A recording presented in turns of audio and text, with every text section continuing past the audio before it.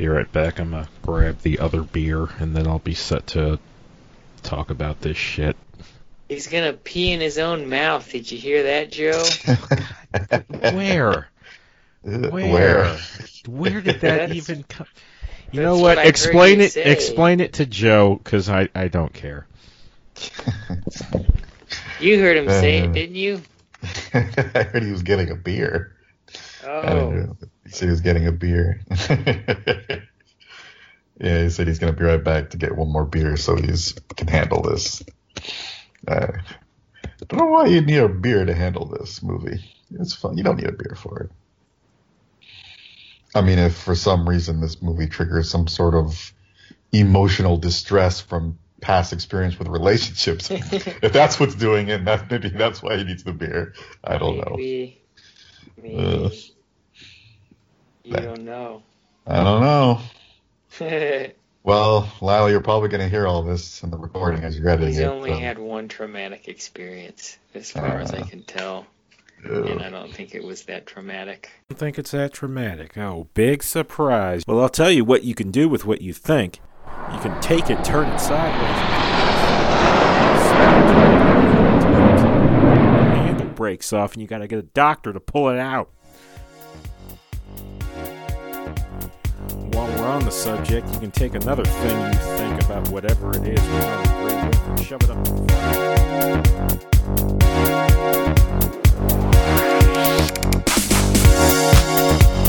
front. Welcome once again to another episode of the Old Taku Connection. I am your host, Jumper Cables, and in the room with me is a cat and a 7-year-old child. I am baby and pet sitting, and it made creating this episode a bit tricky. But I've managed the feat. Not out of any sort of real diligence, it's just that, well, tomorrow is the actual birth date in question, and the only thing I want to do is lie on my butt and play Devil May Cry 5, which is already out, and I'm exercising a great deal of willpower to not touch until I've got this episode done. I do this for you, the people who are probably not even listening, but it doesn't matter. It's an outlet for creativity and expressing myself or some such shit. Who cares? What's important is part of a revived tradition, the month of my birth. We look at things that aren't necessarily anime, but I enjoy just as much.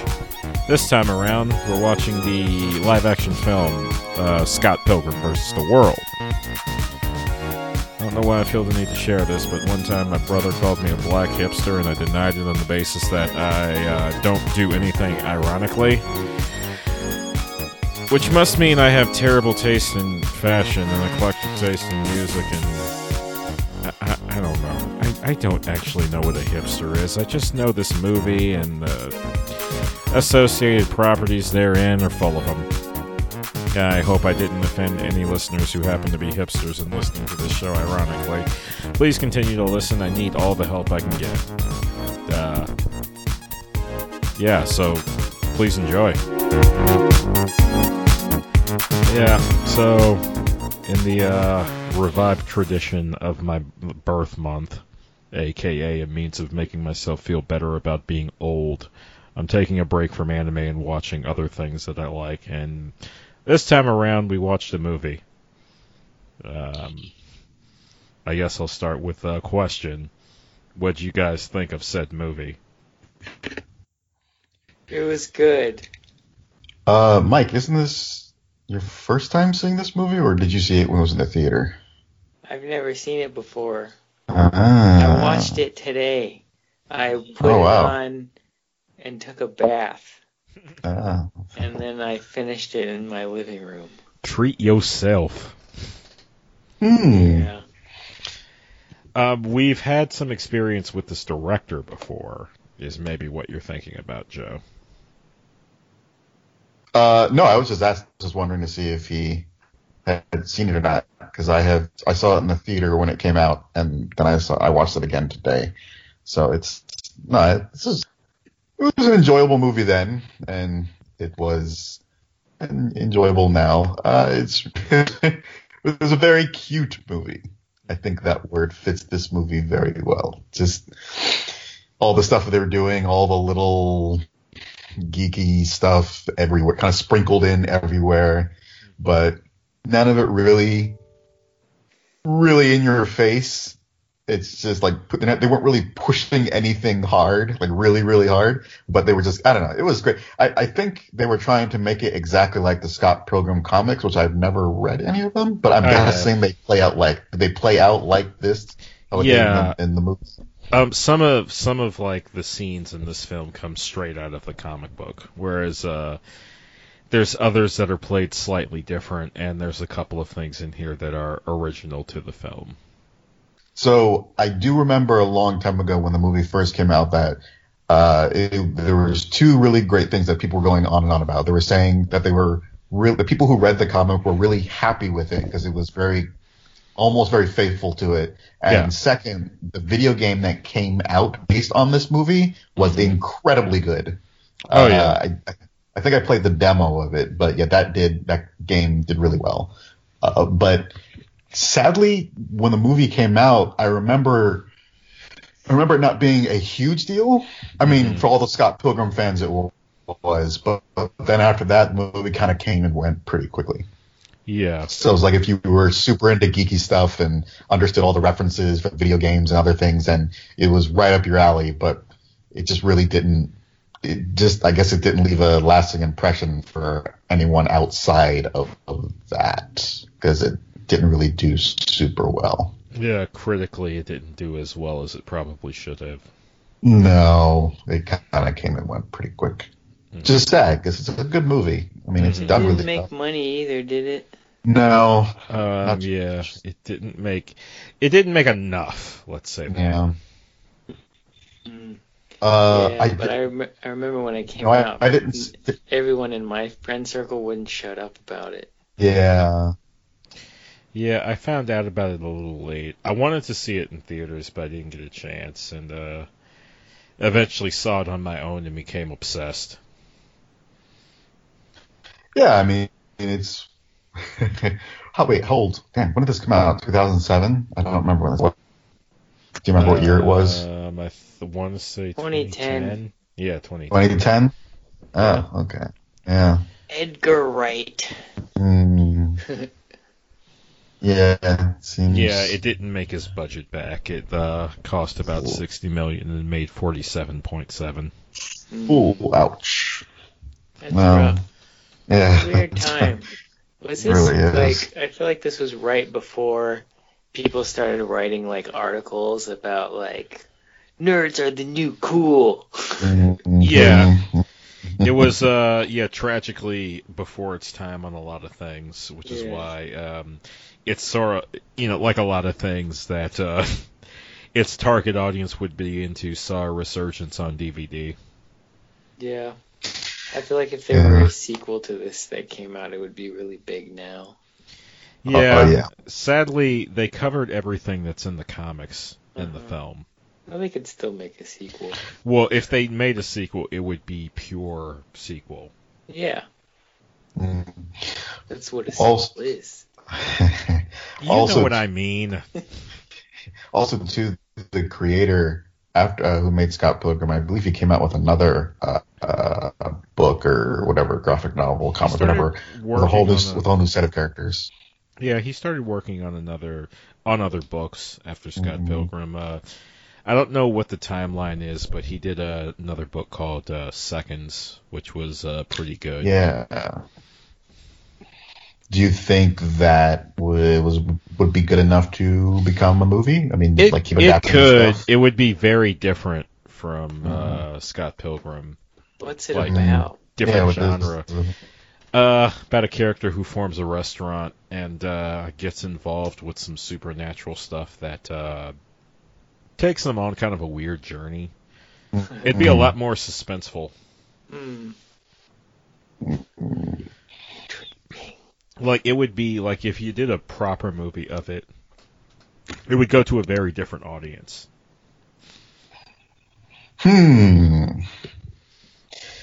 Yeah. I feel like this movie probably did much better on DVD, and probably after it came out, because it just seems like said. Did you just say that? Yeah, he said that. I did. It found an audience on DVD. I must have spaced out. I am sorry. It was probably destined to do that, though, when you consider the target audience for this thing. Kind of like Mallrats. Exactly. Yeah. And Clerks. Oh, I love Kevin Smith. There sure are a lot of similar-looking white girls in this movie. I was like, okay, I'm finally being forced to watch like a movie with Brie Larson in it. Because the last time I saw Kong Skull Island, and I hated that whole movie, and I thought she was really bored in that movie. And I've never seen her in anything, so this I was like, oh, I'm finally gonna get to see her like do something before Captain Marvel comes out. And I had to like, I didn't want to stop watching the movie to look up who she played, so I just kept like guessing. Like I thought at first I was like, Ramona Flowers, like, is that her? And I was like, Nope. No, I think that's Mary Elizabeth Winstead, because she's like top billed. And then for like a solid like probably 40% of the movie, I thought she was the drummer. Nope. Yeah, and then she shows up as Evelyn, and I'm like, damn, this girl's pretty hot. When I was like, I don't know if that's Brie Larson or not. I don't think so. I think at that point I had just accepted that she was the drummer. Pretty sure Brie Larson is Envy. Yeah. Scott's ex. Yeah. Or, yeah, whatever her name was. Natalie. Yeah. Yeah. But like all the white girls look the same. That's racist. I don't care. I was being facetious. Yeah. Yeah. This was a movie or a video game. I'm not quite sure. It's a movie in the world of a video game. I thoroughly enjoyed watching it, even though it's kind of like, we haven't talked about High Score Girl yet, but it's kind of like, oh, this like story is like about kind of it's kind of like insufferably pandering to a certain demographic, but it's so well made and like pretty well written that it kind of doesn't matter. Like, it's just good, and it's like just nuanced enough to not be annoying, and it's really funny throughout. So none of it really bothered me. But it's definitely like the introverted, like, nerd fanboy, like, empowerment movie where it's like, you know, the girl kind of comes in and she kind of does most of the work. And he as a character is really interesting in this to me, because we start out, the first thing we learn about him is that he's dating a 17-year-old, which I don't know. I guess that's legal in Canada. Scott Pilgrim is dating a high schooler. Yeah. Well, it's never been illegal. It's just you can't do things with them. Yeah, that's nothing the illegal part. Of sexual nature. Yeah, no, that's statutory rape at that point. Still, if I told you I was dating a high schooler, what would you think? Well, I mean, how old was she? 17? Yeah, she was 17 and he was 22. 17. Okay. So at the beginning, I was kind of like, how old is he? Is he a middle schooler? Is that why this is a big deal? And then it was like, nope, he's a piece of shit 22-year-old. And I was like, right on, I'm on board. How did they get away with this? I guess, I wonder how people would react to that now. I guess it's mostly played for laughs, so. Well, just about everyone treats him like there's something wrong. So they're not like, this isn't being indulged. Yeah. Yeah. No one liked it. I mean, it was a rebound girl. I don't know what you call that. I mean, he just wanted. The other thing about something. He basically, the idea is the character kind of fell into this thing, the implication both in this film and in the comic is that he needed something kind of non-threatening following a severe breakup prior to the events of the story. Yeah, I mean, it's, like, understandable, like, within the context of the film, like, it makes sense, but it's like, oh, like, he's not gonna do anything bad to her, because he's a good guy. The whole point of the relationship is that nothing's gonna happen. But it's still very, sketchy. like, indicative of, like, oh, this person is emotionally immature. Oh yeah. I mean, every time they kept asking him, "Have you guys done it yet?" or anything, he would always say, "Oh no, we haven't even kissed yet." We almost held hands. Yeah, that's what it was. So clearly, he didn't want that type of an intimate relationship. He just wanted something, just to have something, I guess. Mm-hmm. At least that's what it seemed like. Basically, trying to ease into things. Mm-hmm. Still, though, that wasn't nice. She was just no. Come on, shouldn't have used her like that. It's that was like pretty mean, actually. One of the saddest things in this movie is just kind of like watching her languish under these feelings, which she isn't really equipped to handle.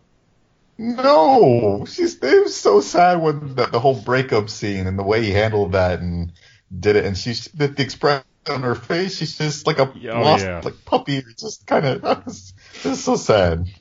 I really just thought it was funny. Yeah, I did like how they kind of they gave her a nice character arc at the end. They kind of wrapped it all up. It's nice. Something that lines up with what they did in the comic book, whereas Knives is kind of going on her own journey as the story progresses and pops in from time to time. They did a pretty good job to sort of parallel that in this film without actually going beat for beat with what she did, which they honestly wouldn't have had the time for. Yeah. She was just so infatuated with him. She just loved everything about him, everything he did. I don't think they said it at all, but it felt like he was her first boyfriend or something. Well, because she said I'd never been kissed or something. Yeah, that's the implication. Okay, that's what I kind of figured. Yeah, that's... Did you guys have a favorite ex? I actually like the hipster. He was Joe, Indian. They were all hipsters. Matthew Patel was the name of the character, the first evil ex. Oh, the Indian guy? The Indian guy, yeah. Mm-hmm. Yeah. That's Joe's pick? I like it. Although the lesbian fight, the fight with the lesbian was funny. I enjoyed that fight, but I think I like the hipster guy. He was funny. He was my favorite. Yeah, I mean, speaking of that, all the effects were really great. Yes. I guess I feel like it's at the sweet spot. Like it was right at the beginning of where you could take special effects like that super serious in a movie. Because I feel like right before then. Because I always think about like Spider-Man 1, like the Spider-Man movies are pretty good indicators. Like 1 looks really like he looks like string cheese swinging around. His body's all the weird CG bits. It looks. And then 2, it's kind of a mix. I'd say like 60 to 75% of it looks really good, and then there's those ones where he just kind of bends the wrong way or the lighting's a little bit off. And then I feel like 3's pretty good. And then I don't remember when Amazing Spider-Man 2 came out, but that was the first one that was like tricking me, where I thought they used a lot of like compositing, but there was shit in that movie that looked real that was completely CG. And I think that was probably, I don't know when that was, but this movie I don't know. I really liked the way they used everything, like all the little comic enhancements, plus the stuff like the lesbian ex, like her disappearing and reappearing shit was really cool. I really enjoyed Brandon Routh's like. His like weird psychic powers. Yeah, that shit was cool. Yeah, he was my favorite of the Evil Exes. Yeah, he was cool. I think I got the soft spots for Evans as fake Jason Lee, which was cool. It's like two of the things that I like in Hollywood. Yeah. Jason Lee and Chris Evans. And I really like Schwartzman. He's really good because Schwartzman is such a weird, tiny little nerd, but he just pulls off like smarmy, greasy, like pretentious, cool guy. Well, he's supposed to. It's weird to call him a doppelganger of Scott, considering an actual doppelganger exists in the story. But it's kind of what he is, in the sense that he's this like really sort of like doofy looking guy that shouldn't have the way with women that he does, and amongst other things. Yeah, and I love it when Jason Schwartzman shows up in things. He's good. I don't have enough Schwartzman in my life. You rewatch Rushmore and Marie Antoinette. Yeah, we could do with more. But yeah, it was. The music was. I mean, that was the kind of music I used to listen to a lot of. But it was good. Yeah, well, the music was a big thing. Even in the comic books, it was actually kind of funny.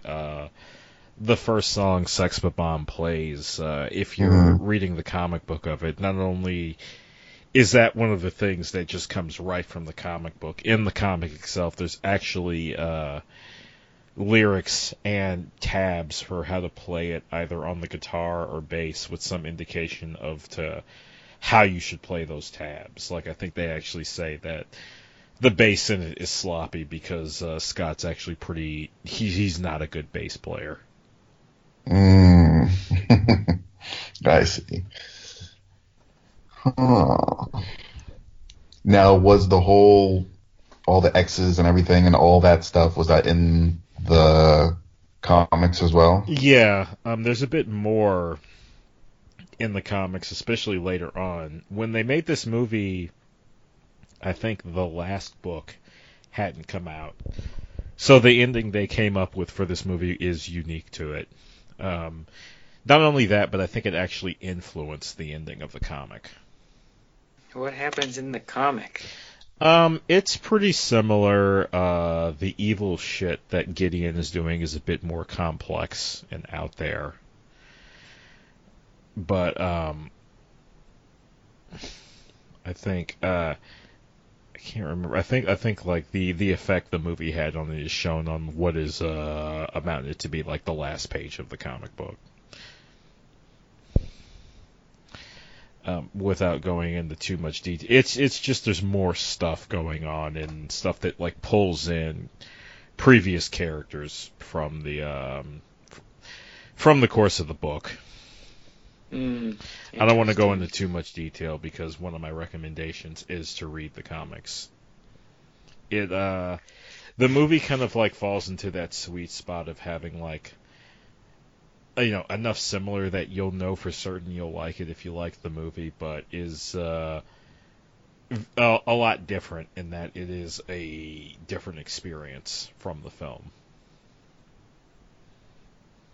It's not just the film on paper. So, besides the things you don't really want to spoil, were there any other large differences between like smaller things at all? Larger arcs for the characters. Kim, who was my favorite character in the comic book, gets a lot more time. The drummer? Yeah. And I had that feeling when I was watching it. I was like, I bet Jumbo Cables likes her. Yes. She is my favorite. The freckle. Yeah. Yeah. Knives has like a parallel journey to Scott's, which is a lot deeper in the book. She comes out of it more mature than he is. I like Knives.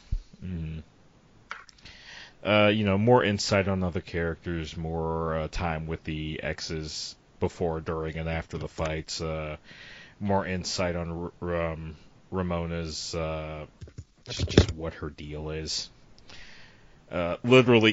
Just literally more is the best way to describe what's going on in the comic book. Between Knives and Ramona, I don't know. I didn't find Ramona very... She seemed like she had so many, as I kept bringing it up and saying, she's got a lot of baggage with her. Mm-hmm. But she's got a lot of baggage with her. She's got a lot going on in her past. I mean, she has so many boyfriends. There's a literal league of like superpowered enemies whose sole purpose is to cock block you. Well, see, okay, associated with her, so.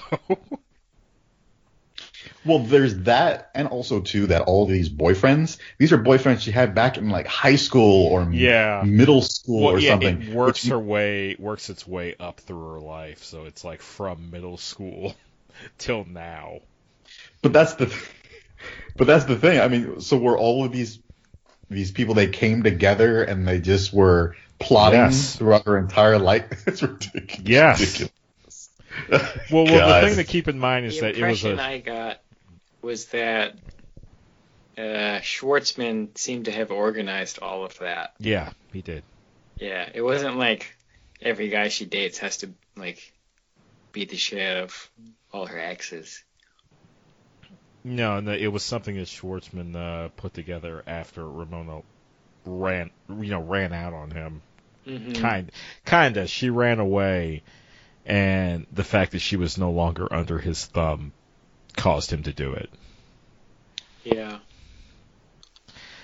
But yeah, the across the board thing, with the exception of Gideon, Schwartzman's character, is that they were all jilted. Like, she bailed on them in what you'd imagine to be the cruelest way possible. Mm-hmm. I kind of enjoyed her relationship with Gideon. I thought it's funny. I feel like they did a lot of exposition to kind of give background on that, but they also showed it like a fair amount. I feel like her relationship with Gideon was complicated and interesting to see, especially to see it kind of really only start to come to the forefront like at the end of the second act. Though he is being mentioned pretty early on in the story. Yeah, he's mentioned like once or twice, but then they started kind of really building up to it during the lesbian fight, I feel like. Mm-hmm. Yeah. Ramona's ex-girlfriend is basically saying you belong with. It's a curious thing that she's saying you belong with Gideon and not her. Mm-hmm. Yeah, you never get the sense that they're like fighting to win her back. Yeah. Like Evans even says something. He's like, "Oh, he seems like a nice guy." Mm-hmm. Yeah, they're either fairly amicable with her or kind of spiteful towards her, but not in the way that they want her back. It's like, number 3 seems kind of shitty towards her, but not in this way that, like, he seems happy enough with Envy, and is more just looking to make Ramona miserable than anything else. Yeah. Man, that's just scum of scum right there. It's an awful person. Oh. Brandon Routh. That guy's had a very interesting career. I feel like he's been like, he was Superman, and then he like descended into like cult hero status somehow. Like people who know him like really like him, but he's never had like another Superman role. Yeah. Or even just like a leading role, I feel like. There were some attempts after Superman, but they didn't really work. Dylan Dog. Yeah, that was the other one I was thinking of. Did you see that? No, I didn't. No, I didn't either. And he was a weird situation where, like, I feel like I had way more sympathy for him than I probably should have. Just because, he couldn't really get that, big Hollywood lead role off the ground, and then it's like, he's just, good-looking guy that probably has more money than you'll ever have in your entire life. Yeah, Stop losing sleep over him, Jumper Cables. I bet he doesn't have that much money. Last I saw him, last I saw him. Well, no, he's got a TV job now. Yeah. He's still working. Yeah, but I don't think he's getting paid that much money. But also, making more money sure than I'll see in my lifetime. If you plan on doing nothing for the rest of your life, maybe they don't pay TV actors in chips and donuts, Mike. Yeah, but they don't. He's not like the star of the TV shows he's on. They're not making Leonardo DiCaprio movies. That Leonardo DiCaprio money is not the only money that matters, though. Yeah, there's a world of difference between my janitor salary and what DiCaprio makes in a minute. Yeah. Just a little. As a matter of fact, the whole week of what I make is what he probably makes in a minute. Yeah, but we're not talking about Leonardo DiCaprio. I'm saying that there's a world of difference, and not being DiCaprio doesn't mean you're in the dumpster. Yeah, but I'm saying it doesn't mean you're making more money than Jumper Cables will ever make in his entire life. I guess. You hear enough about people on TV and shit struggling to get roles and living in apartments and shit. Mm-hmm. But at the same time, that dude, he probably has a pretty decent life. People know who he is. He's got a cult following. He could easily make basically money found modeling. his ass in a bar, and they're like, "Hey, you want to come read for Superman?" Yeah. So. Again, he's a tall, good-looking dude. He could easily make money modeling if he's not acting. I think he's too old to be a model at this point. At this point, whatever. We're spending more time thinking about this guy than he probably needs. So So speaking of actors, what about Michael Cera? I have not, after Superbad and I think a few other movies I didn't do very well. He just kind of. Last thing I saw him in was that Apocalypse movie. He works. He does a shit ton of indie stuff. He has a ton of credits every year. Mm-hmm. He's doing pretty well for himself, I think. I think he's one of those guys that's just doing shit that he wants to do at this point. Okay.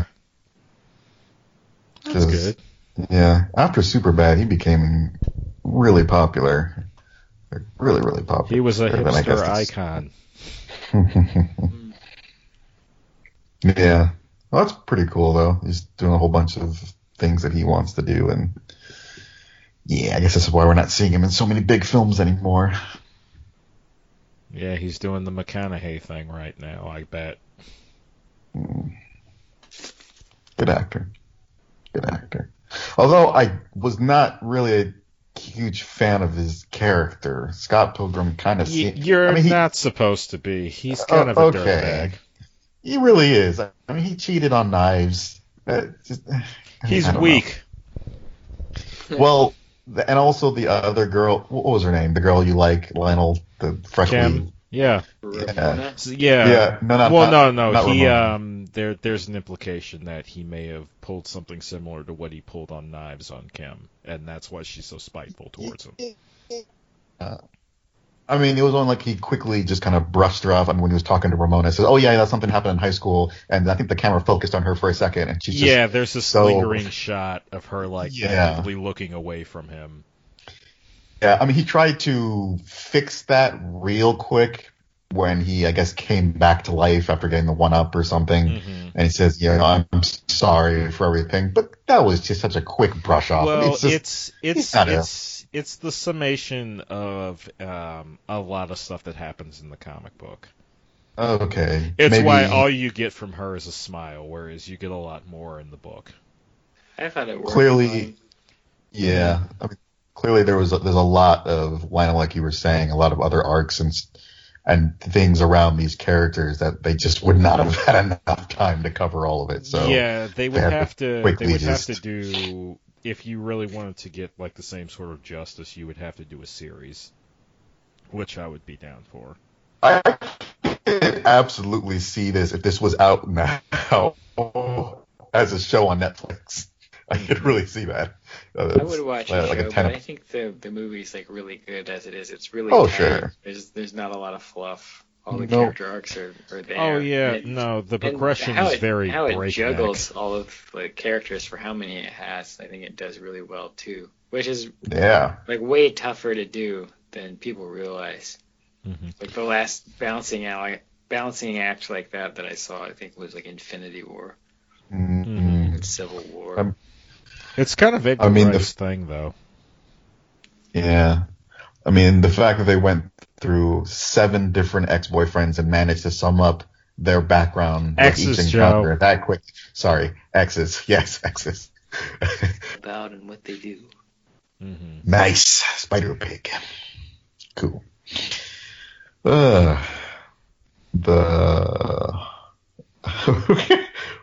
Who was one of the vegan police? One of the guys. That was the Punisher. Yeah. I was very stoked to see him in there.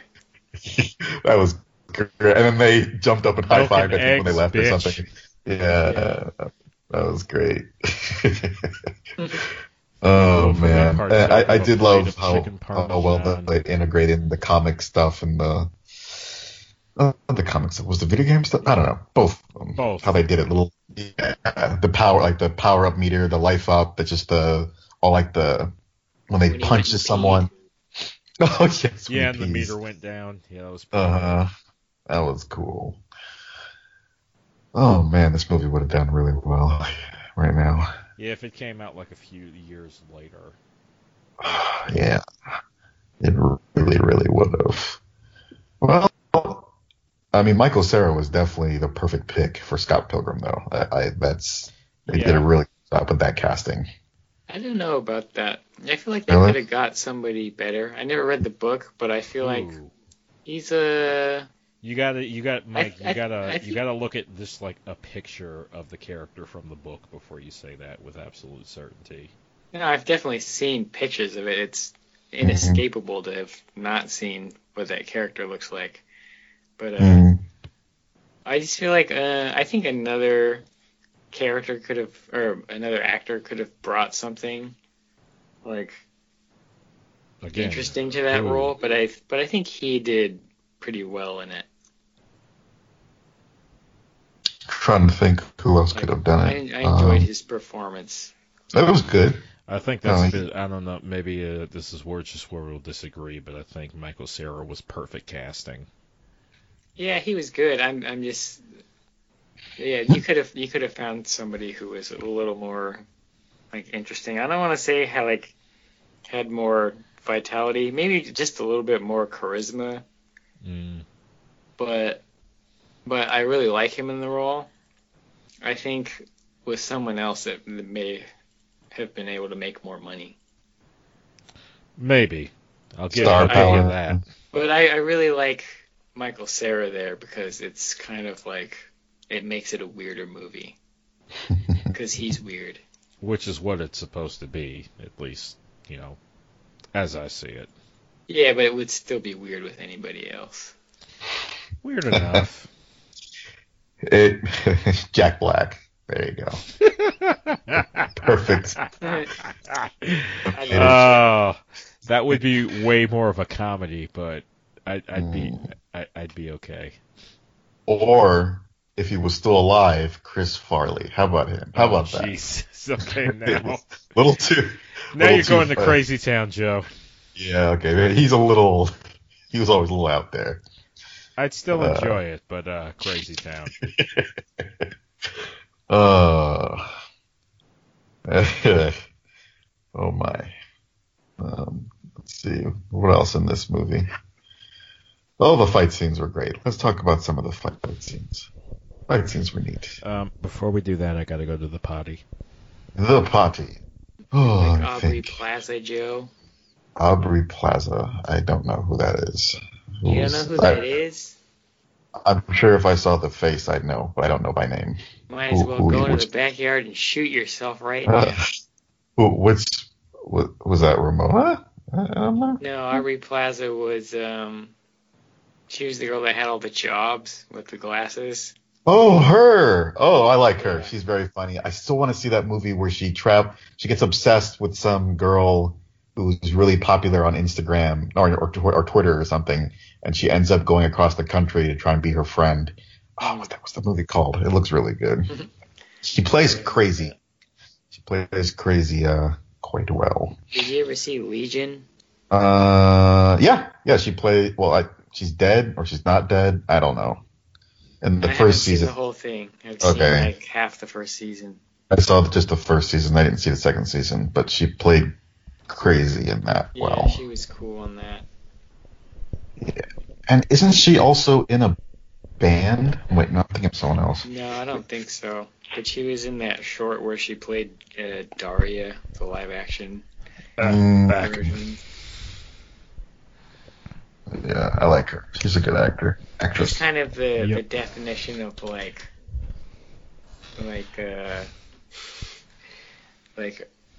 early or like what are we in the teens? Like early to mid-teens sardonicness. He's basically the poster child for that. Yeah. That kind of style got really popular for a second. Mm-hmm. And everyone kept using that word. Yeah. Yeah. Which is funny because I feel like this movie would have done so much better 5 years later. Mm-hmm. That's what it's called. Ingrid Goes to Hollywood. Yeah. Anyway. Yeah. Definitely agree it would have done better. A little bit later, when geek stuff is all the rage. Mm-hmm. Yeah, it is. Geek chic. Good old geek chic. So, like I said before, I think my favorite fight was probably the one with Ramona and the crazy lesbian. Mm-hmm. Which one was yours? Was Lionel? You said you liked the vegan guy. Was it that one? That was less a fight and more like Scott being comedically pummeled.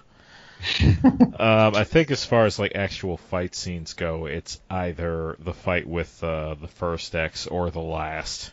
Since those are the ones that have like the most choreography actually going on in it.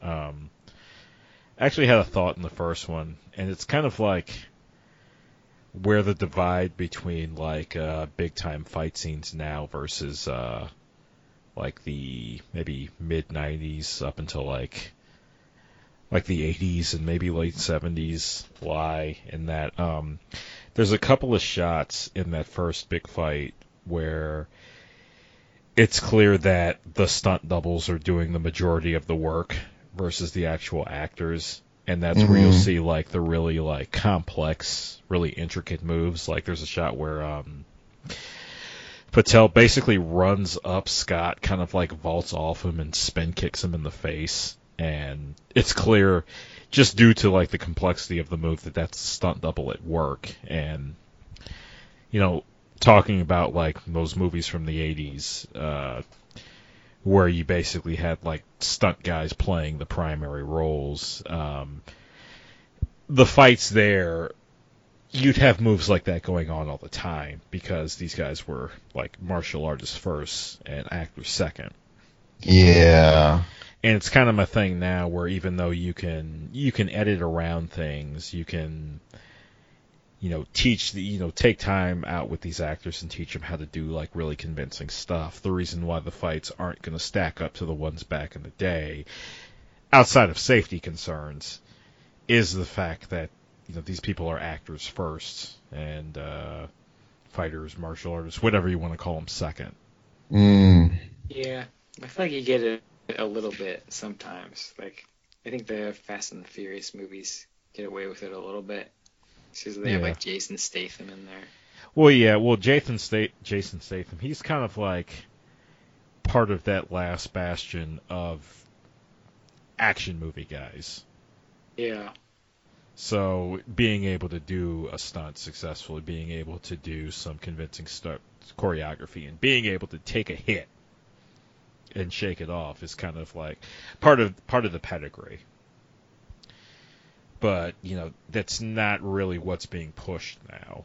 It's not really what's valued. Yeah. Sorry. Nope. That was me on a soapbox for a second. Yeah. But it's interesting that you get a moment where you can literally see the divide in this film, specifically in that first fight. This isn't to say that the fights in here aren't good, but they kind of, that first one kind of like, the moments in that first one kind of exemplify what I'm talking about. They're still good. You're just having to hinge more on, on the star power, on the comedy, on the special effects, on everything but the choreography, which isn't bad, but it's serviceable rather than amazing. Yeah, I mean, I don't think they were trying to go for amazing. I think they're just trying to go for more comedic effect. It was good. It served the purpose really well. But there's a world of difference between this and, let's say, the fight scenes in that Mortal Kombat movie, which you can get away with since you didn't have to have Scorpion and Sub-Zero played by named guys since they're wearing masks. I gotta say, I was a little bit more impressed with it than you were, and I think that's just because... Oh, I still love them. Don't get me wrong. Well, yeah, I mean, I was impressed because, just coming off of trying to... I gave up on watching all the Marvel shows, but some of the shit in Iron Fist, and Defenders was just really bad. They just, clearly didn't have the prep time. I was listening to an interview recently with the Russo brothers talking about, all the, they did 4 months of prep with the actors for Winter Soldier, and Sebastian Stan, all the shit that he does with the knife in that movie. It's not something that you can just, for 15 minutes, teach him how to do, and then be like, all right, today's the day. Let's show you how to use the knife. He practiced, and it shows in the film. So I don't know. It was just clear to me that they put some time into the shit in this movie, and it wasn't like a rush job. And I was just appreciative of that because I feel like, that was 9 years ago, and I don't know, just seeing how wrong it could go has really made me go, oh, not enough people do that these days, especially on stuff with smaller budgets. No, for sure. It's not really that kind of work isn't valued as much. Yeah, I mean, just to have Michael Cera doing anything at all was impressive to me. I was glad that it was there. It was really good.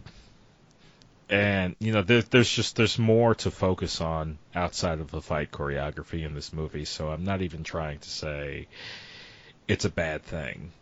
I'm speaking more on the whole, more of the sort of kind of culture. Yeah, it's not like on Bach or anything. Well, yeah, it's a personal culture shock thing, considering, those movies are the ones I grew up on, and to see them sort of disappear so suddenly and so drastically. It's a little perplexing, especially when I'm talking to people about how the fight scenes aren't as good and they don't understand why. And then I sort of point these movies out to them, and they're just like, "Oh, the acting is so bad. That's not why I told you to watch it, dingus." But priorities change. You can't sell a movie on an individual's physicality the same way you could back in the day. That was a fun movie. Although I was trying to pin down what kind of movie is this? Is this a rom-com? Is this just a straight-up romance date? I'd say where is it? It's a hybrid for sure. Yeah, because I definitely couldn't place it. I'd say there's equal parts action and comedy in here, with bits of drama to heighten both. Yeah, it's a great mix. I mean, they did a really good job mixing all these different elements together. I mean, I haven't seen any other type of. Yeah, it has the kind of it has that right combination of comedy and action to it that gives me the same feeling I get from watching a Jackie Chan film, where I look at this and think this had to be fun to be a part of. Yeah, I'm curious because I know Edgar Wright pre-planned Baby Driver out entirely down to all of his like cuts and edits and the music and stuff. I'm wondering how he definitely did it here. Yeah, I'm guessing it probably not to the extent whereas Baby Driver was completely like planned out, but like I'm curious because it looks like a fucking editing nightmare. Like how like just all the editing is so good. Like it's crazy. Like to have it put together that way. Like I'm just wondering how much of it was pre-planned beforehand.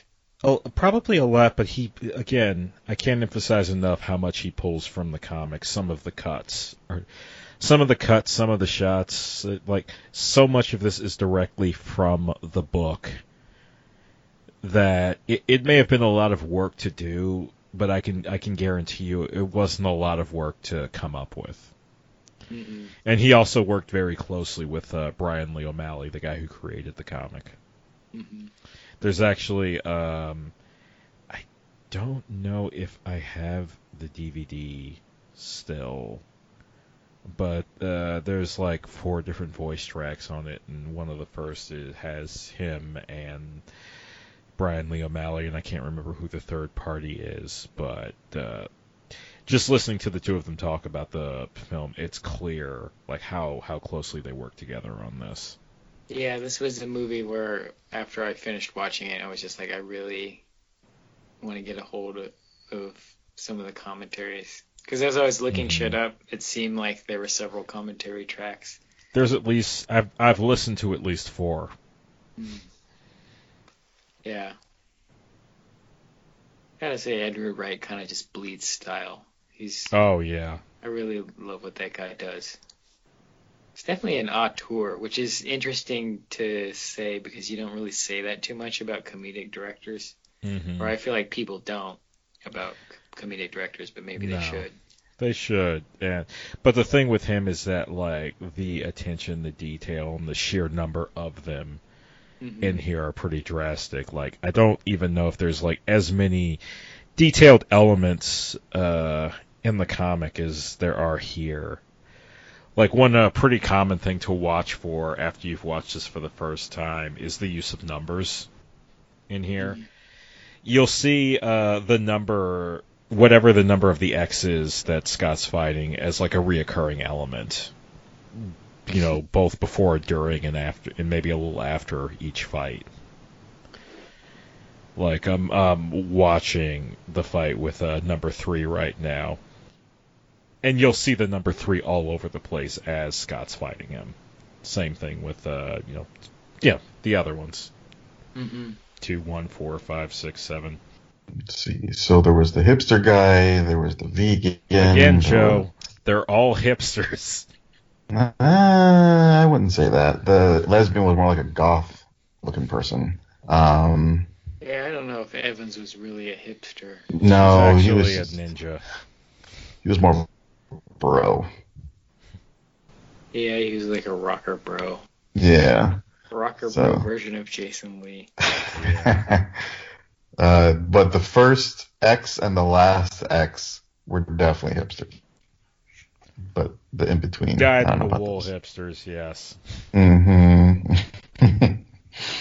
But the intent is kind of for all of them to be, though I guess it doesn't translate as well to the comic. I mean, to the movie. Yeah, and also the 2 twins. The twins. Twins. That's a weird one. How did she say that one happened again? Did she even say? Yeah. Someone else mentions they're kind of like marveling at the fact that she dated 2 twins at the same time. You get a bit more insight onto that in the comic books, but there's an indication that she caused a rift between them. That they're kind of that's where the spite for her comes from. It's not so much that she left them, that she caused the two of them to have issues with one another. God, she's just all over the place. Her history. Well, yeah, like she said, Joe, she dabbled in being a bitch. Yeah. I really liked that fight too. Mm-hmm. And it was totally digital, but I love the way it looked. But something about this movie was, I don't know, there was so much like editing and CG and practical, but the marriage is really good. And like that fight was super interesting to watch. Mm-hmm.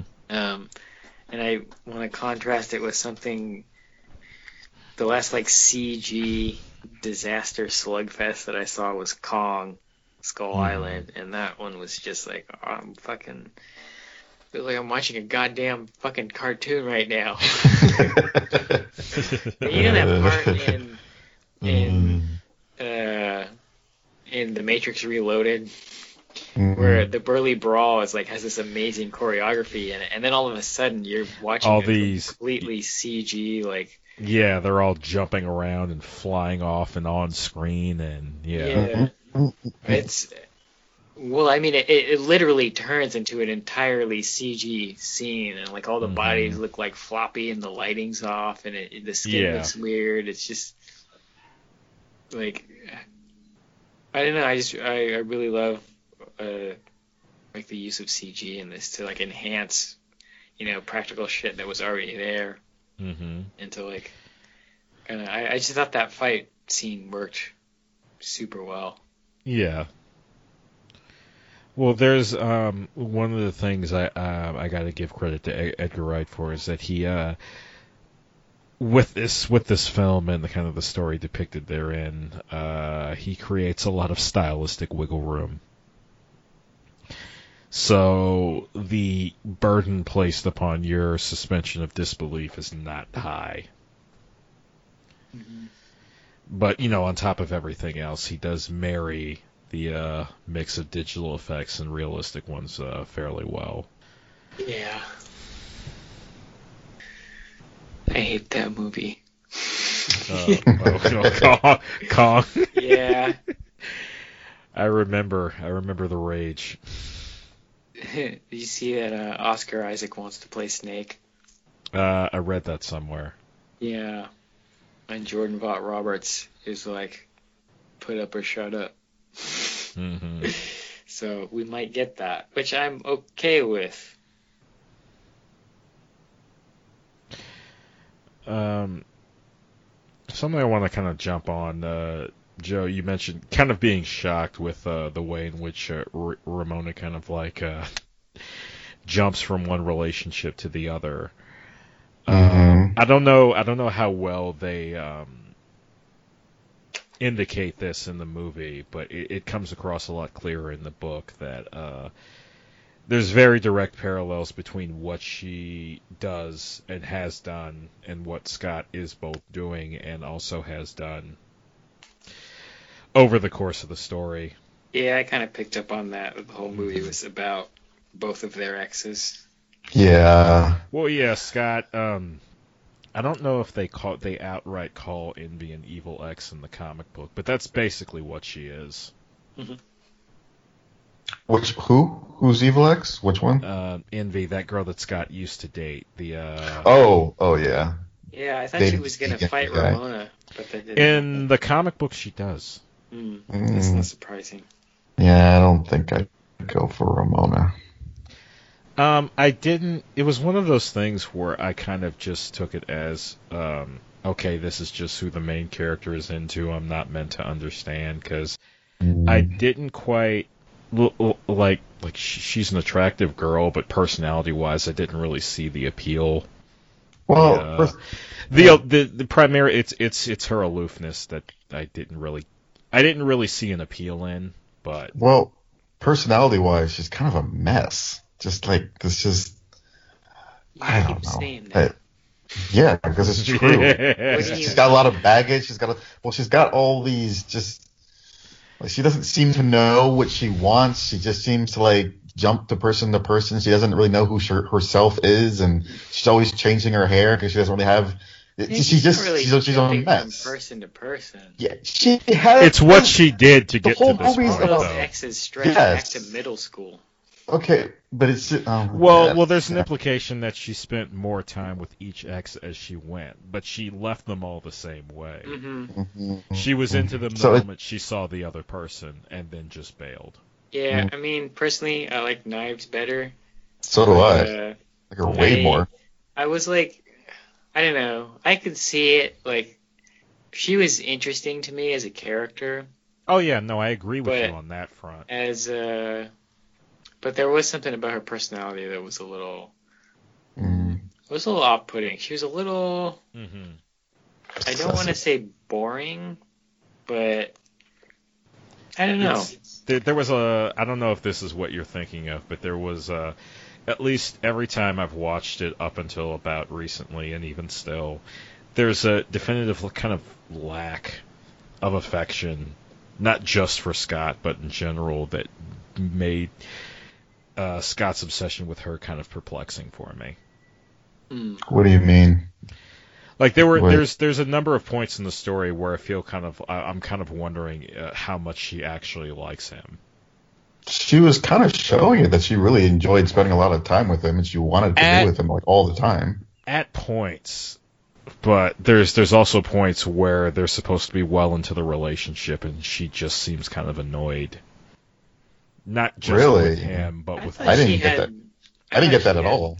I thought she was justifiably annoyed because, I mean, it was interesting. They had an interesting relationship because it was so short, but I also feel like Scott was being kind of annoying too.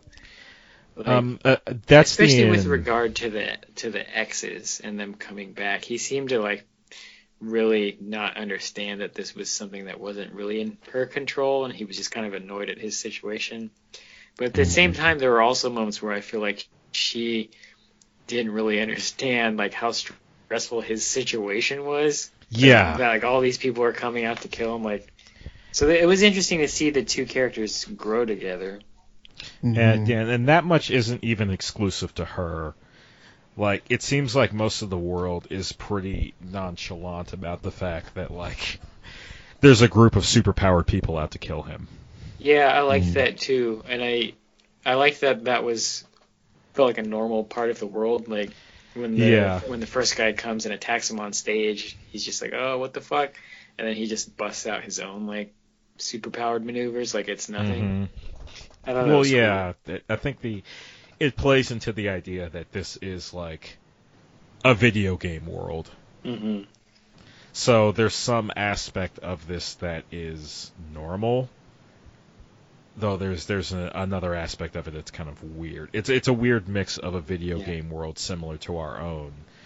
In the same way that seeing two people get into a fight in real life is kind of weird, but not outside of the realm of... You still want to circle around and watch. Yeah.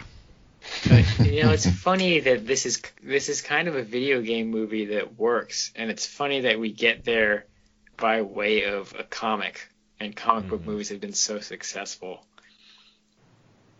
Yeah, and this is when that was kind of taking off. And this came out around the time that was taking off. Yeah, we were kind of fully moving forward. Like, I think Iron Man had come out, and some other shit had come out, and we for sure had the Raimi films.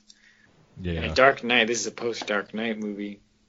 Yeah, well, I guess what it is that it's telling its own story. It's not dealing with the baggage of an existing game, albeit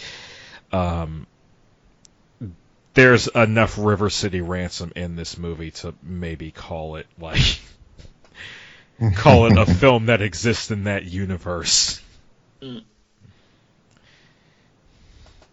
Because there's just so much like the how do you put the video game elements of it are kind of like grounded in specifically River City Ransom, down to people turning into coins after they're knocked out. Yeah, that was great. I like that. Yeah, it was cool. I really love the sound design in this too. Mm-hmm. Oh yeah, it's really good. I love that they got the Zelda music and the Seinfeld theme. Sonic special effects, obviously Link. I'm pretty sure there was some Mario stuff in there too. Yeah, I really like that whole bit with the Seinfeld music, and then the entire scene is like a sitcom with laugh tracks and everything. Mm-hmm. Yeah. Actually, speaking of that, I actually really like his roommate character. Yeah. Well, Kieran Culkin's just good in general. Yeah. It's funny, I used to watch this show called Movie Fights on YouTube, which dissolved under circumstances, but they had their intro where it was a quick cut of people saying like the word fight and fighting and shit. And I always liked this one clip of this guy leaning forward and going, "Fight!" I didn't know until this movie that it was this movie. Yeah, that may have been where, like, during my first viewing of this, where the movie got me. Like, someone just yells "fight" and everyone's in.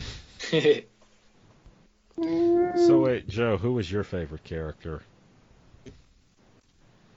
And Mike, I posed that question to you as well, since mine is already known. What's yours? My favorite character is Kim. Oh.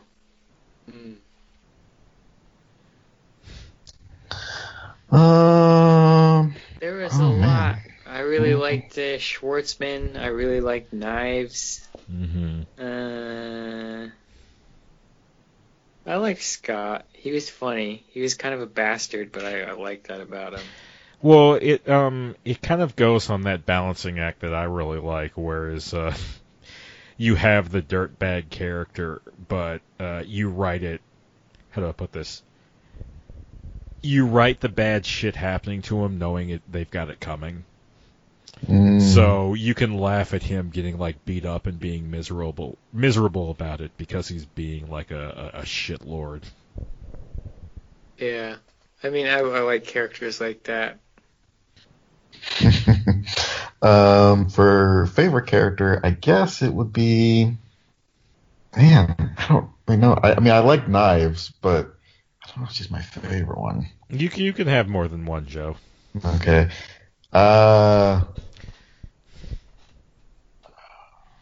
I think I'm just gonna go with Knives and just his gay roommate was fun. He was just funny. he was just really funny. I liked all the scenes where every time they get out of the bed, it would be him. It would be Scott and another dude. And then there were like two other dudes. Yeah. Near the end of the movie, there's like 5 or 6 of them in that damn bed. It's good. That was great.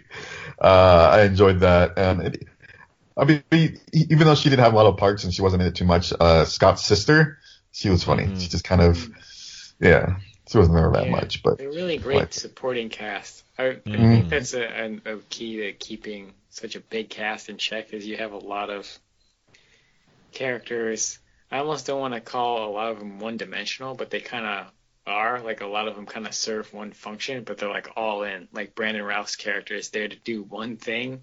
Yeah. But it kind of says something in their one-dimensionality because the characters kind of are supposed to be one-dimensional. Like, this guy like loves like 3 things. He likes fucking this girl, playing the bass, and being a vegan.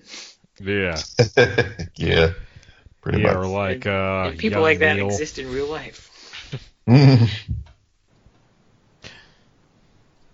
Very much. Yeah, well, I think what it is that like every presence on screen has has kind of like a definitive purpose to it. Like anytime someone's on, it's not like they're just there. They're there for a dedicated reason, and they're given the time. Like, even if you're just on screen for like half a second, for that half a second, you're the main character. Yeah, like the background guys, they're saying pretentious shit. And, the first album was way better than the first album. Yeah, that's the same guy who, like, near the beginning of the movie is like, oh yeah, you have a really good sound. I would suggest marketing it to deaf people. Or that one guy in the crowd who kept yelling, just yelling at them random things. Oh, yeah, no, like Culkin at the beginning, where he's making fun of Crash and the boys, asking if that girl is a boy. Yeah. I kind of wish they would have dived a little bit deeper. I know they didn't have enough time because they were trying to cover so much. Well, yeah. Also, they got vaporized. Yeah, that too. But I mean, just the girl on the drums. I always forget. I'm forgetting her name. Oh, Kim. Kim. Yeah, she gets a lot more stuff to do in the comic. Yeah, that's what I kind of figured. Again, everyone gets more to do in the comic just because there's more time. This movie just has everything I want in it. There's lots of action, there's comedy, there's crazy special effects, there's just badass fight scenes, there's enough drama to support everything else without it needing to take center stage for longer than it needs. Actors are good. This is one of those movies of one of those like really big movies of like seeing a lot of actors before they got huge. Yeah. Like it's funny to see Captain America in such a smaller role. Yeah, I feel like this was like right after First Avenger, right in between that and Avengers.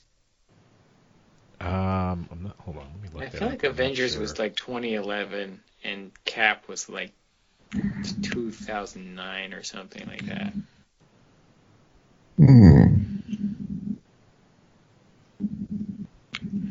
Possibly. No, First Avenger was 2011, so it was after this. I guess I was so used to seeing pictures of him after he was already Chris Evans, because this movie didn't like blip for me really. Well, yeah, because the other thing he was Johnny Storm in that Fantastic Four movie. Johnny Storm. So, Lionel, actually, which one would you want to date? Of what? Just of the girls in this movie? I mean, if you want to go for the guys, that's fine too. But I was really to Ramona or Knives or whatever ones you want. Kim. Kim? Oh, really? Yes. Okay. She was funny. She's one of my waifus. She seemed very... We would hate the world together. You can have that one. It's not my fault you got bad taste, Mike. Oh. Do it. Yeah, that's right. I'm starting a fight. I don't care. Right in front of you. That's funny. Kim, wait. So Kim was the one that kept censoring her every time she would say stuff? No, that was a different. That was no, Julie. that's Aubrey Plaza. Oh, it's Julie. Yeah. Oh, sorry. Talking about the little drummer girl. Oh, her. Oh, yeah. That's a Lionel waifu right there. Okay. The one talking mad shit about literally everything. Yeah, that's you right there. That's all you, buddy. All our shows are secret shows. I don't know if I could. That applies to this podcast too. I don't know if I could handle that if you were dating somebody like that. I'd be the nice one in the. I'd clearly be the nice one in the relationship. I'd just laugh at everything she said. Yeah, it's not about being nice. It's just like, just all the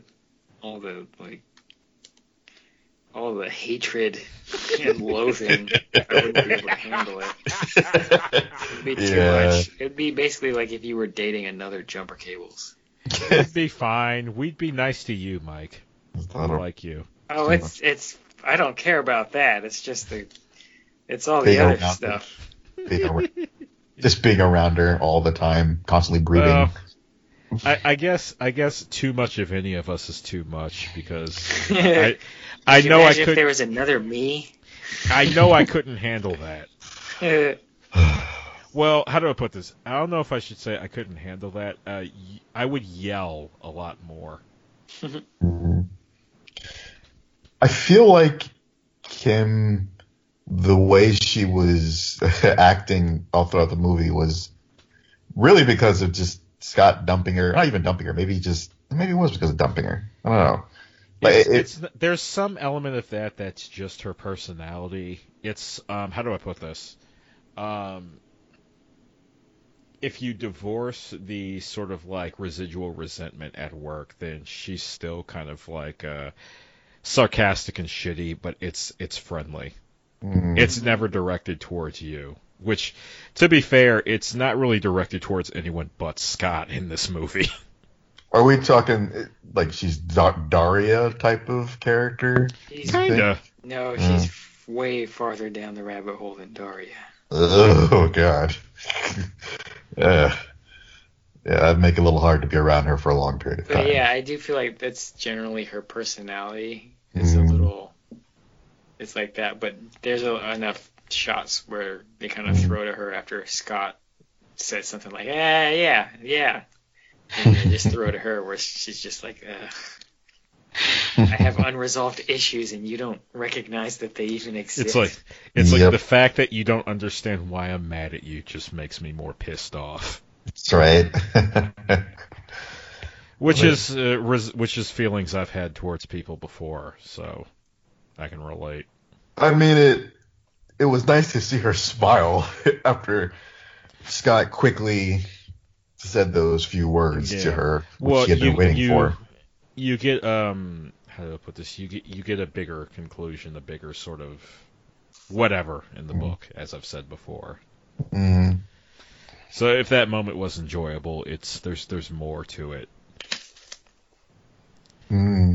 It's kind of the give and take. You get what it can be allowed based on the amount of time you have in this movie. For sure. Makes sense. One thing I do want to talk with you guys about is the revelation that came from this movie that apparently self-respect is more powerful than love.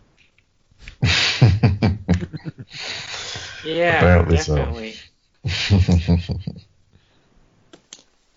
You must respect yourself. It's a hard lesson to learn. Yeah. I think Jumper Chaos would see me go through that one. I don't know if I'd say that much, but it makes love better once you have it.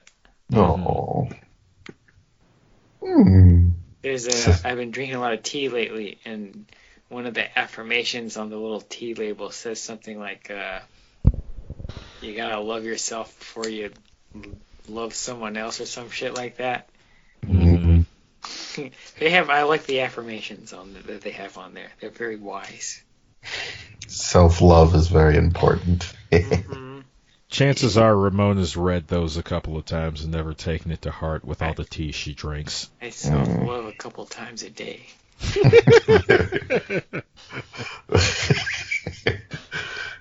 It's always good to get to know yourself. Sometimes it hurts, though. A journey of self-discovery. At the most intimate level. If it hurts, you want to slow down. Well, yeah, you start to chafe after a while. I know, I'm trying to, but it's hard. Too much love. The scene when... I don't know, I think a lot of the issues in this movie could have been resolved by Scott exercising some self-love. I also feel like Scott needs someone no Therapy? matter what. No, his character just really seemed like he needs to have someone. He doesn't like to be alone. That's kind of like one of his big problems, though. Yeah. You know, he can't not be in a relationship. I like that. They do the whole gimmick with him getting the extra life and then using it to come back. But I really love that they don't use it as just a gimmick. They use it as like, oh, here's a chance for you to go and speak to. Well, they use it to have Ramona kind of explain a little bit of the plot, but there's also like some emotional beats in there. And then when he does come back, he gets that awareness of, he gains the self-love bit. I thought that was a really nice character moment. Yeah. Learns to be honest with himself. Yeah, which in a lesser movie would have just been like a kind of cheap gimmick. They probably, I feel like in a lesser movie, that's when he would have gotten the power of love rather than the power of self-respect. Yeah, probably.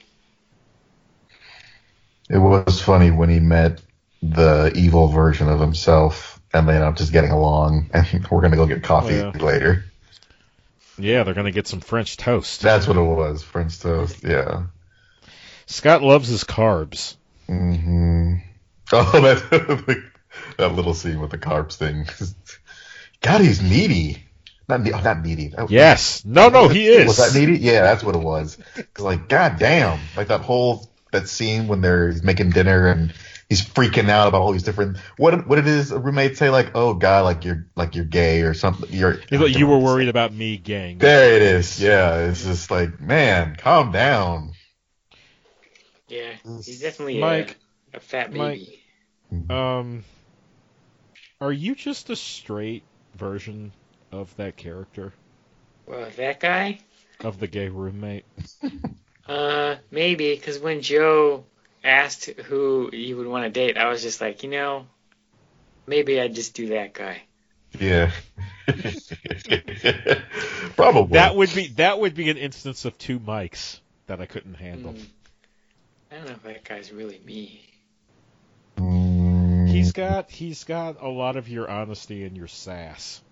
I guess I didn't find it to be as extreme as me, but he's definitely like fucking as much as I would be if I had hair. Let's say you and him are the same species, not so much the same person. Suppose I guess I did really like that character. He was cool. He should have his own movie. I would watch it. I'd watch that. A spin-off. He was funny. He was really good. Mm-hmm. He's like I wouldn't call him a man whore, but man, yeah. He was a man whore. Was he? He must sleep around a lot. Yes. I had one of those thoughts Joe, when I was watching it. He had three different boyfriends in the bed with him at one point. And then what did he say? He was going to go stalk Chris Evans or something. Oh yeah, no, that guy had a disease for real. There's never going to be enough for him. Yeah, I guess that maybe he is me. I would stalk Chris Evans too. I like that all of his stunt doubles was beating up Scott. That was funny. Yeah, that was a nice touch. Wallace Wells, his full name. I had a very quick thought, which I brushed aside. I was like, I feel like Macaulay Culkin could have done this too. But then I was like, nah, this guy's pretty good. Yeah. Was he in Signs? I don't know. Because I know what the kid in Signs is Culkin, but I don't know if it's him. I know it's not Macaulay. It was way later. Let me see. The Culkins. No, I don't think it was Signs. Let's see. No, I don't see Signs here. Who is that then? Which Culkin is that? I don't know. One of them. I like Macaulay Culkin. Mm-hmm. I listen to his podcast on from time to time. Oh, I forgot that he had one. It's not bad. He's a man of leisure. Yes, he is. One day I will be as well. Except I'm sickly. I'm too sickly to abuse it. Yeah. You'll figure it out. I hope so. All right. Anything you guys want to say about this movie before we get into recommendations? Nope. Vote Yang 2020. Yeah. Your talks of politics out of this, at least for now. Save that for our political podcast. Yeah, should we decide to have one Coming for the record? Soon. Okay. Trump. Psych. political podcast. I won't be hosting it, is all I'm saying. Neither will I. Trump. I'm not going to let Joe do it. That stuff brings too much stress in my life as is. Trump 2020. Hey, oh no. Get out the vote. Keep America great. That's a preview of the political podcast. That's going to be the title of the podcast. Keeping America Great.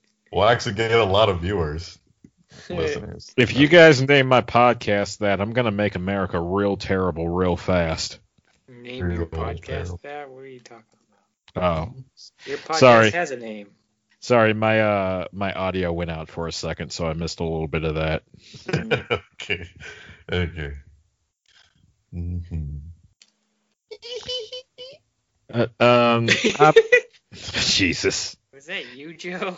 Yes. That was me. I don't have that vocal range. I feel like you could do it if you tried. Not without my voice cracking. If you wanted to. I don't want to. Come on, Lionel, be a real man. Giggle like a schoolgirl.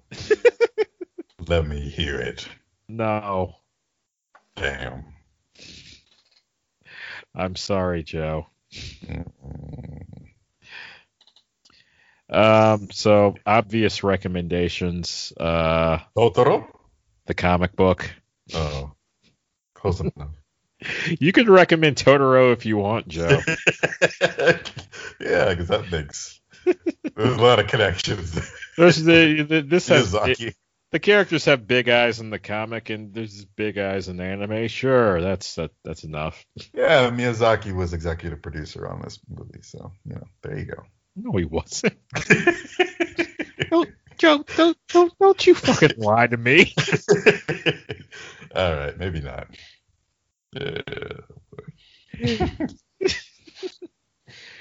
Would it be strange if he was, though? That would be just... I don't think the movie would be as good.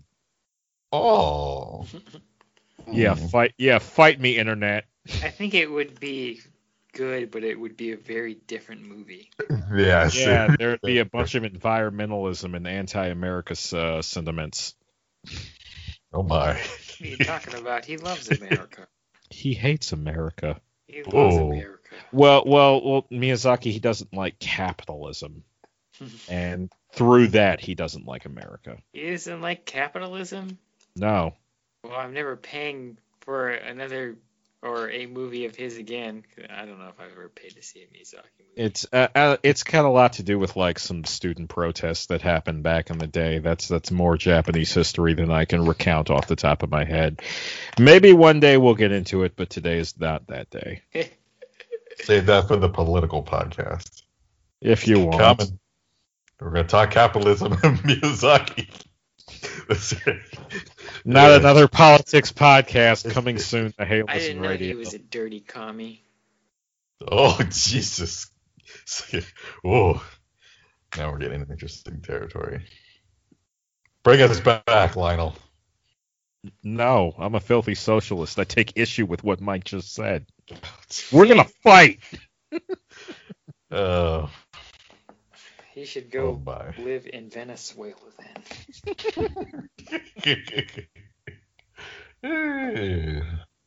Oh my. Yeah, I don't know if I guess another thing to recommend would be like some of the stuff that's in this film's DNA. Like there's obviously River City Ransom is a good thing to play, both if you like this movie and if you like the Scott Pilgrim video game. And if you enjoy those things, there's a indie game you should play called Friends of Ringo Ishikawa, which is kind of like a more serious take on River City Ransom. Let me think. I'm trying to think more on the comics end of things. Oh yeah.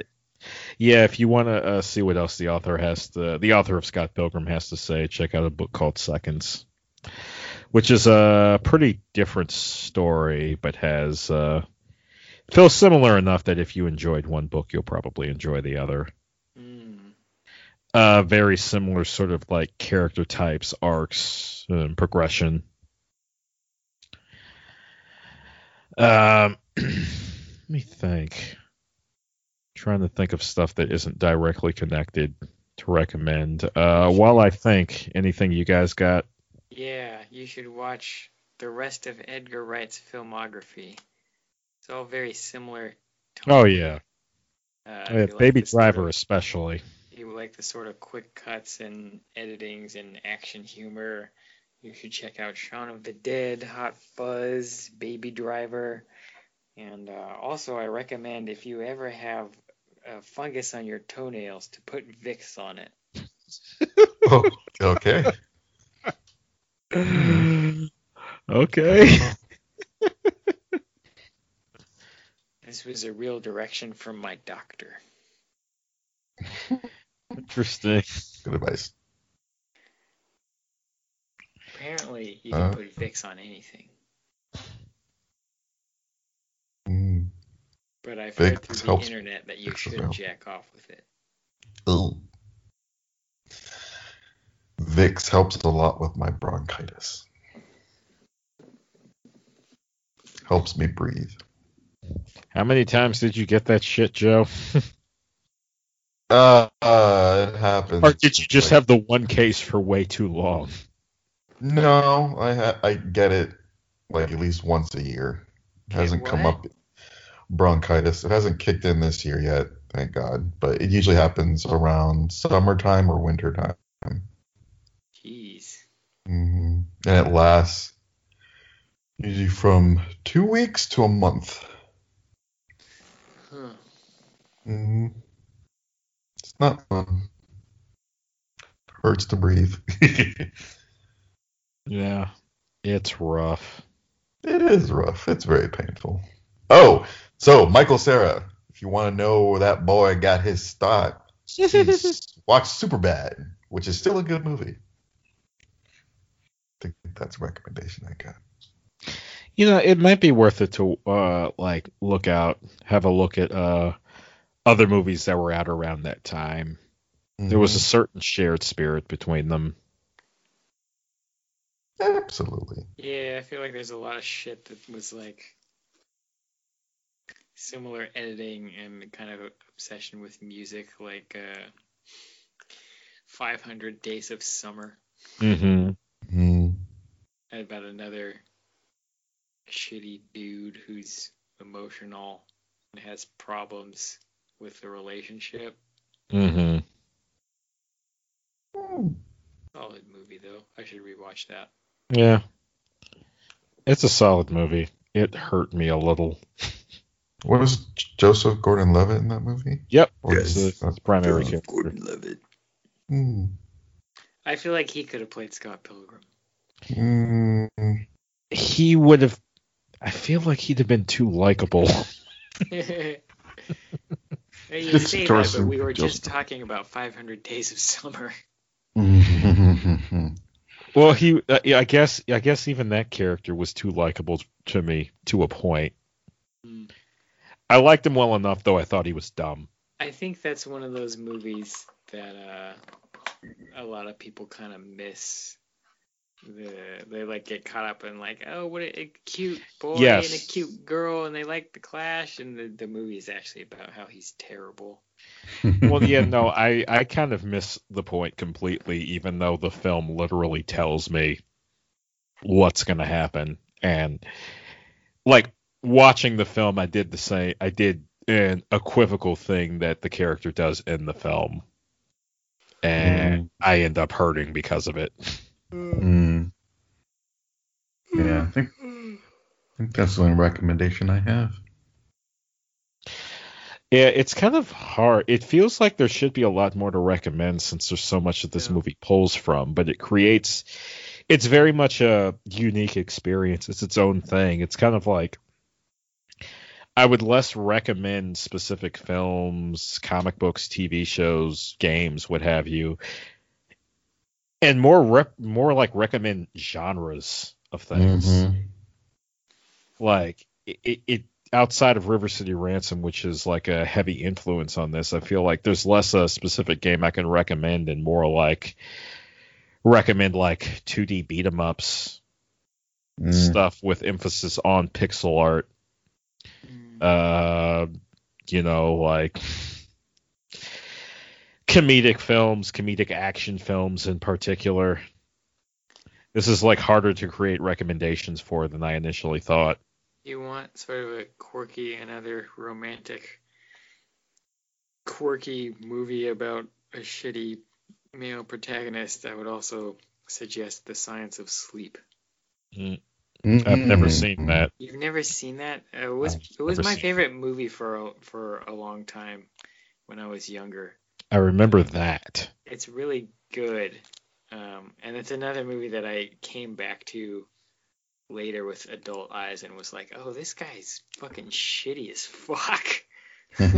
He's such a little monster. Mm-hmm. But it is a really fun, really well-made, creative, auteur-driven romantic comedy of sorts. That's all I can think of in regards to recommendations. So, anything you guys want to say to the audience before I go off to face my non-existent evil exes?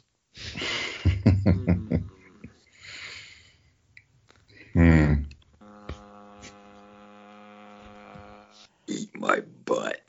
I should have known that was coming. Go watch The Alamo. It's a good movie. Joe, what the hell? I don't know. With Billy Bob Thornton? Hell yeah. Oh, Lord. That movie. If we're going to go down that road, you should watch The Legend of Zorro. And The Mask of Zorro. Sure. I actually like that movie. They're fun movies. Yeah, they're very good. It was a good movie. It was fun. Yeah, it's just so hard to come up with recommendations. Watch anime in general. Just a nice blanket state. Just watch anime. Yeah, but that's the kind of recommendations this movie spawns. Play video games, watch anime, and watch movies. Yeah, and like get jack off drunk to porn. And jack it. Sure, yeah. Just do things that feel good. Because watching this movie felt good. Just indulge yourself in hedonism for a minute. Well, he's got plenty to go around, apparently. It's comforting. Don't know why, but it is. Or refrigerator. Something's happening.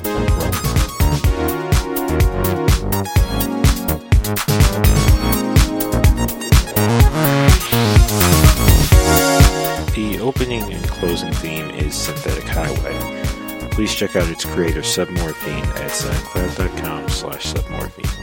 That should be -ORPHINE. The preview theme /promo theme is Anime Raku. Please check out its creator at facebook.com/Squarion, SQUARION. Also check out Squarion's Flash Project Stick, at facebook.com/Project Stick. For old episodes and new episodes as they come out, please subscribe to us on soundcloud.com/HeyListenRadio. You can also subscribe to us on Facebook at facebook.com/HeyListenRadio, on Twitter at HeyListenRadio, or through Android, iTunes, or Google Play. If you want to talk to the hosts individually, I'm on Twitter at Otaku Connect. Joe is on Twitter at NAGP Returns, and Mike is on Twitter at Hyper90s.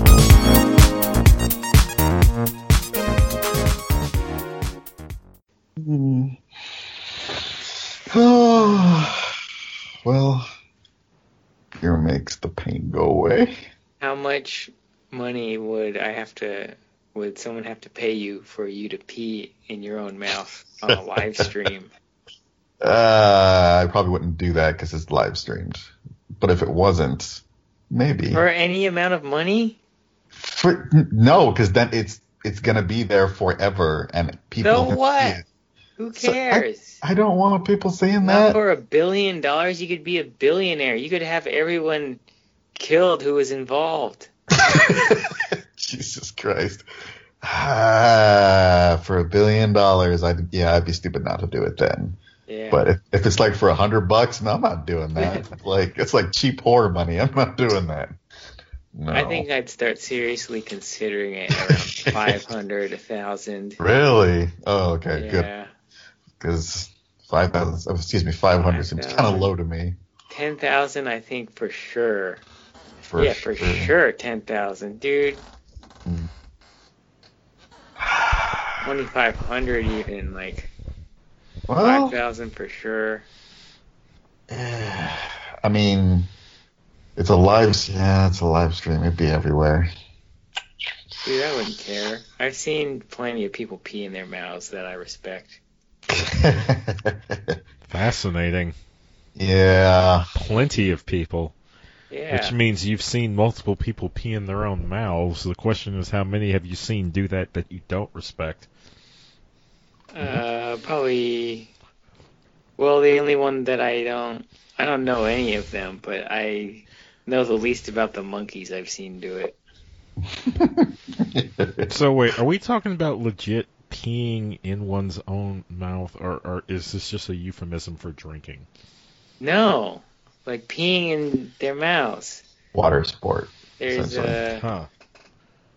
Thrasher does this like scavenger hunt thing every year, and they have all these challenges, and I think it's gone down a few times. People peeing in their mouths, people like getting in trees and shitting from the tree into their own shoe. Oh my Jesus. This is what happens when people get bored. For sure, drinking their own pee. It's all a good time. Well, it's something. Not for me. It's on Vice. Oh my. Special thanks to FreeSounds user A. MacArthur for the flyby sound effect, and Department 64 for the gun cocking sound effect. Freesounds.org? Yeah, go there. They got stuff. For free. That was not a paid plug. But maybe one day it will be. Fingers crossed.